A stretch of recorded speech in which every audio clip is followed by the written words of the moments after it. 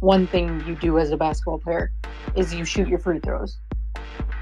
So I don't know what it is with us and missing these free throws. We were 56% from the line tonight, 18 of 32.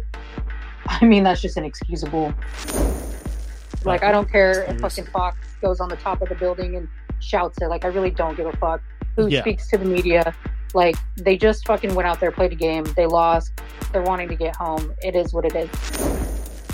Yeah, I don't need Domas to get on the mic and say, yeah, we got our asses whooped and we're going to... And then they do that lip service. All players do it. Every NBA players do it. Oh, on to the next. We take it one game at a time. I don't need sports talk. So I can care less about the player issue.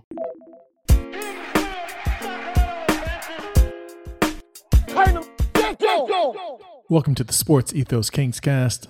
It's daily. Joined by my co-pilot, Liz. How are you? Oh, I'm doing lovely. We are just peachy tonight, aren't we? Seriously. Okie doke. Let's get this over with. First quarter, Pacers score on their first 4 possessions. Herter hits 2 threes. Keegan drives along the baseline for a beautiful layup. Kings shoot 50% from 3. Yet, the Pacers still led 34-31. Second quarter, Fox scores 7 straight points. Kings force a 24-second violation. Pacers keep cruising. Their lead is up to 11. Herter comes off his gut action play and drops off to Domas for a dunk. Domas bangs Miles Turner for the lay-in. Pacers up 13, though, 70-57 to end the half. I mean, offensively, I thought we were, doing decent. They got Sabonis kind of going early. Kevin obviously was going early. I thought Keegan had some stuff going early. But we were just playing no defense. I mean, you're letting TJ McConnell, and people could say, oh, you're letting TJ McConnell cook you. I mean, obviously, if you're saying that, you have never watched TJ McConnell a day in your life, because TJ McConnell probably could be a starter on a few different teams. The reason he's coming off the bench is because Tyrese Haliburton is in Indiana. But TJ McConnell, that's who he is. It's always been. He's always been the scrappy guy. He'll get the loose balls. He'll go after the loose balls. He'll play hard defense. But he can cook you in that little mid-range game, and he was doing that all night. So defense, of course, for that first half was just non-existent. So that was unfortunately the result that you are going to get at the end of that half.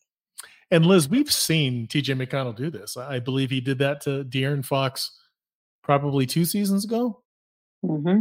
So no surprises here. I'm not sure what sort of weird psychological advantage he has over De'Aaron Fox. I think it's weird.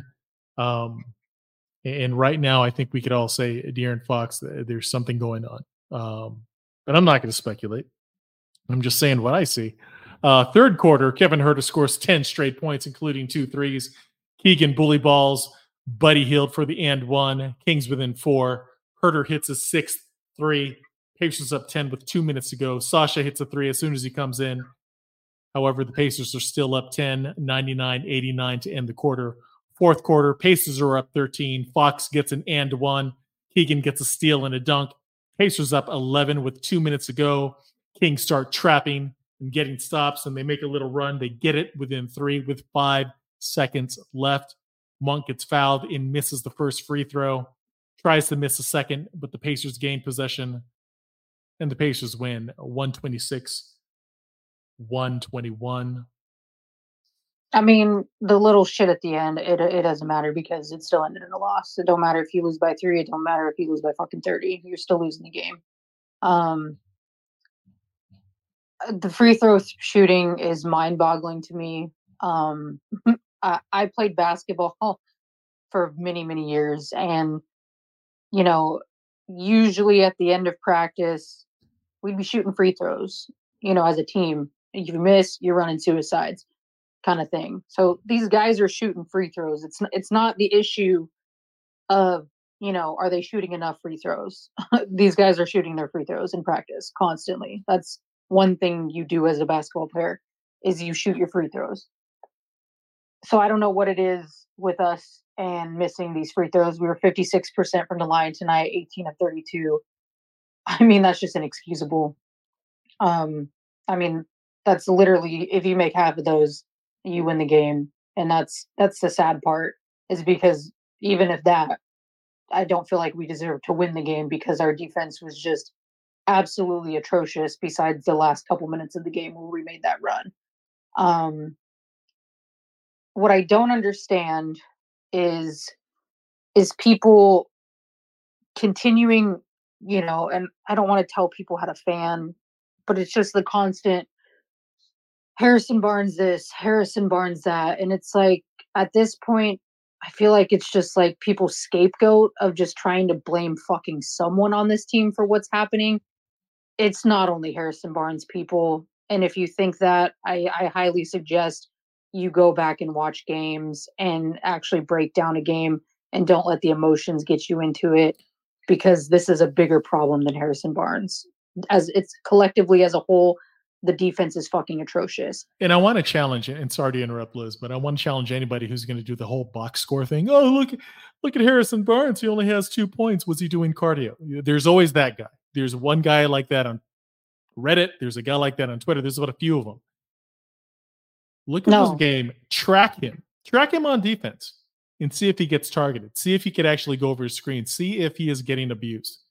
I'm telling you now, there's a few people on the floor that are getting abused on the defensive end, and it's not Harrison Barnes. And you got to look at both sides of the ball. And I'm not saying he's perfect. Yeah, I would like my power forward to get more than 2 points. I get it. But guess what? He only had 2 shot attempts. So what are you going to do? It's a team thing. Don't blame one player. Absolutely. And I just find it crazy that we have a free throw attempt advantage, 32-19. And yet we were dominated most of the game. So it's wild to me. Ross, how are you? Yo, what's up, everybody? Been better. I was at the game tonight, and after a long ass day of work, and this team is just exhausting. But I'm not gonna lie, that last 5 minutes kind of made me feel better. I was not feeling it, and they at least gave me some excitement. But just want to touch on a couple things that people said. Sean was talking about the defense, and I do agree with a lot of what he said. The Fox was just guarding McConnell way out beyond the 3-point line, and after his third layup, I told the person next to me, I used to coach youth basketball, and I say, you make the guy hit 2 jumpers on you, and then you step out on him. And he misses those 2 first jumpers, and his confidence drops. And now he doesn't even want to take it to the basket. But I think McConnell was like 6 for 8 in the first half, and 6 for 7 in the paint, and 0 for 1 with the 1 jumper he took. So as far as Fox going over the screens, didn't like to see that. And but I'm not going to beat Fox up. I heard even somebody was sitting next to me was killing Fox, and I go, come on, man, this guy freaking carried us. He was averaging 30 earlier. He won us. Like, he basically got us in the position we are right now so that we can struggle a little bit. And as far as that whole competitiveness thing, like, we all know Fox is a super competitive player. If you followed him in college, and sticking out with this crappy team for the first couple of years just to take us to a playoff game and then drop 40 and win us our first game. Like, if you're questioning Fox, you can just peace out. I've had enough of you. But as far as the Pacers, yeah, our defense was bad tonight, but they're doing this. They do this to the Celtics. They've been doing this to Philly. They've been doing this to Milwaukee. Like, Rick Carlisle is the real deal. You know, he had the Dallas team that beat the Big Three with LeBron, and this is one of the greatest coaches. And, you know, Hallie will always have a little place in my heart. But when I saw that he was going to get coached by Carlisle, part of me was happy for him because, yeah, I want to see him do good. But I go, this is the perfect coach. Carlisle is just a brilliant genius. Even coming down to the very last play, you knew he was going to foul and make us go to the line because neither team had timeouts. All the credit in the world to the Pacers. As far as the Kings, big picture, this is one of the worst patches in the last 2 years, and it's not the worst thing in the world. It's okay to, this isn't rock bottom, but it's okay to have peaks and valleys. You know, this team is not going to all be all win streaks, and there's been more win streaks than there has been losing streaks. I'm pretty sure this is the first 4-game losing streak since we started the season 0-4 last year. And the one thing we know about this team is when things are bad, they respond. And we don't have the wins to prove it, but they got blown out by Philly. They responded in that Milwaukee game. It was they lost, but it was one of the best games of the year. They lose a heartbreaker. They respond in Phoenix. Yeah, they collapsed, but it's not like this team is playing its worst basketball. You have Kevin Huerter coming around. Love my boy Black Falcon, but I'm pretty sure he's gone. And if you compare his numbers with Sasha throughout the year, Sasha's doing so much in such little minutes. I mean, even if we don't get a small forward and we start Sasha at the power forward or something like that, I'm not mad at him. His IQ is just through the roof. Yeah, he's not a great defender, but he's one of those guys that's effort based. And he's not really going to screw you up being in the wrong place. He might just get beat because he's slow footed. But can we talk about this man's like rebounding as far as being in the right place at the right time? He's obviously not scared to shoot it. I think he is very unselfish with the basketball. Just kind of the type of player you need to be that fifth guy. And with Huerter coming around, yeah, I'm not too down. It's really nice to be able to look at the standings and know that this team is playing terrible and they're still 5 games above 500. I watched so many 20-win seasons in my life that it's really, truly hard to be upset with this team being 5 games above 500. So, yeah, look for them to bounce back on the road. For whatever reason, this team is better on the road than they are at home. All the best teams in the NBA are really, really good at home. And if I'm being honest, I think we're bad at home because our fans are so thirsty, and the Kings know it. Like, you know, this crowd deserves it, and that's a lot of pressure when you have people waiting for a victory. So take it easy on the boys and look at you know, a team like Denver or Minnesota or, you know, Dallas. Even Dallas, they were at the Western Conference Finals like 3 years ago and have just kind of fallen off. So as far as getting there to the top of the mountain, it's never straight uphill. So yeah, keep your head up, fans. We'll be all right. Appreciate it, Russ. Question though for you. I don't know if you've seen it. There's been a trade going around that was proposed by one of the Kings podcasts. It is Mikal Bridges for Huerter, Colby Jones, and 3 unprotected firsts. Thoughts? Ooh, put me on the spot. See, that's really a huge gamble. Right now, as crazy as it sounds, because that's a winning trade for the Kings. Like, we would absolutely, the media would shower us with love. My fear is that it's just so early in the process. And if you do butcher it, we've seen complete, like what Brooklyn did was they blew it up.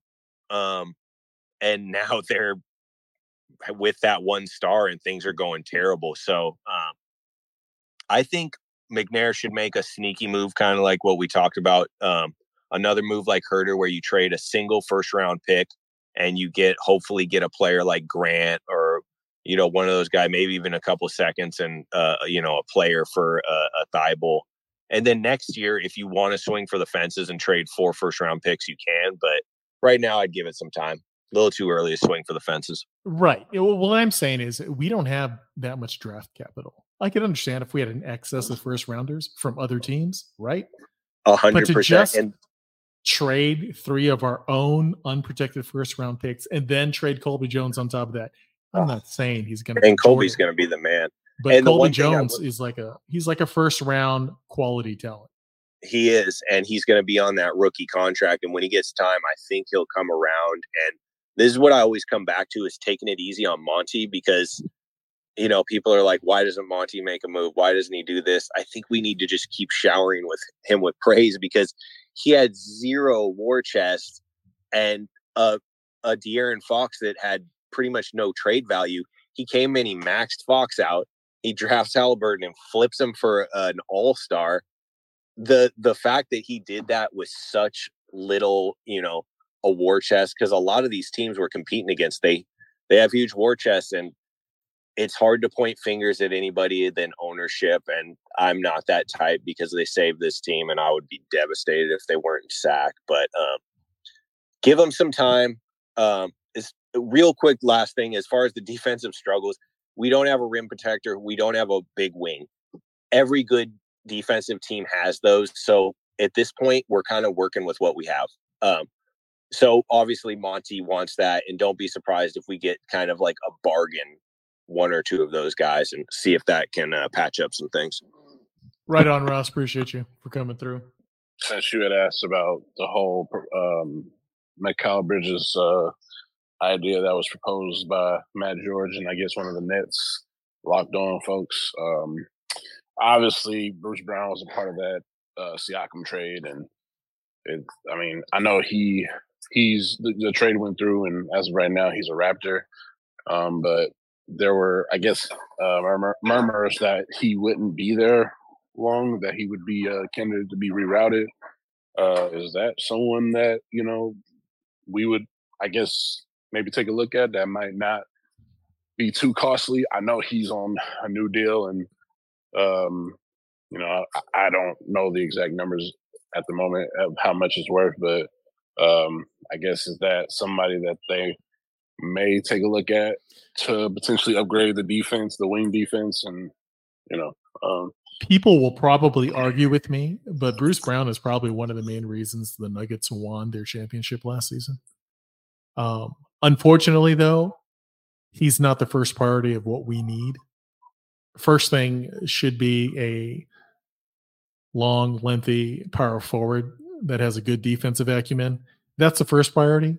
But if we had that and Bruce Brown, that covers almost everything.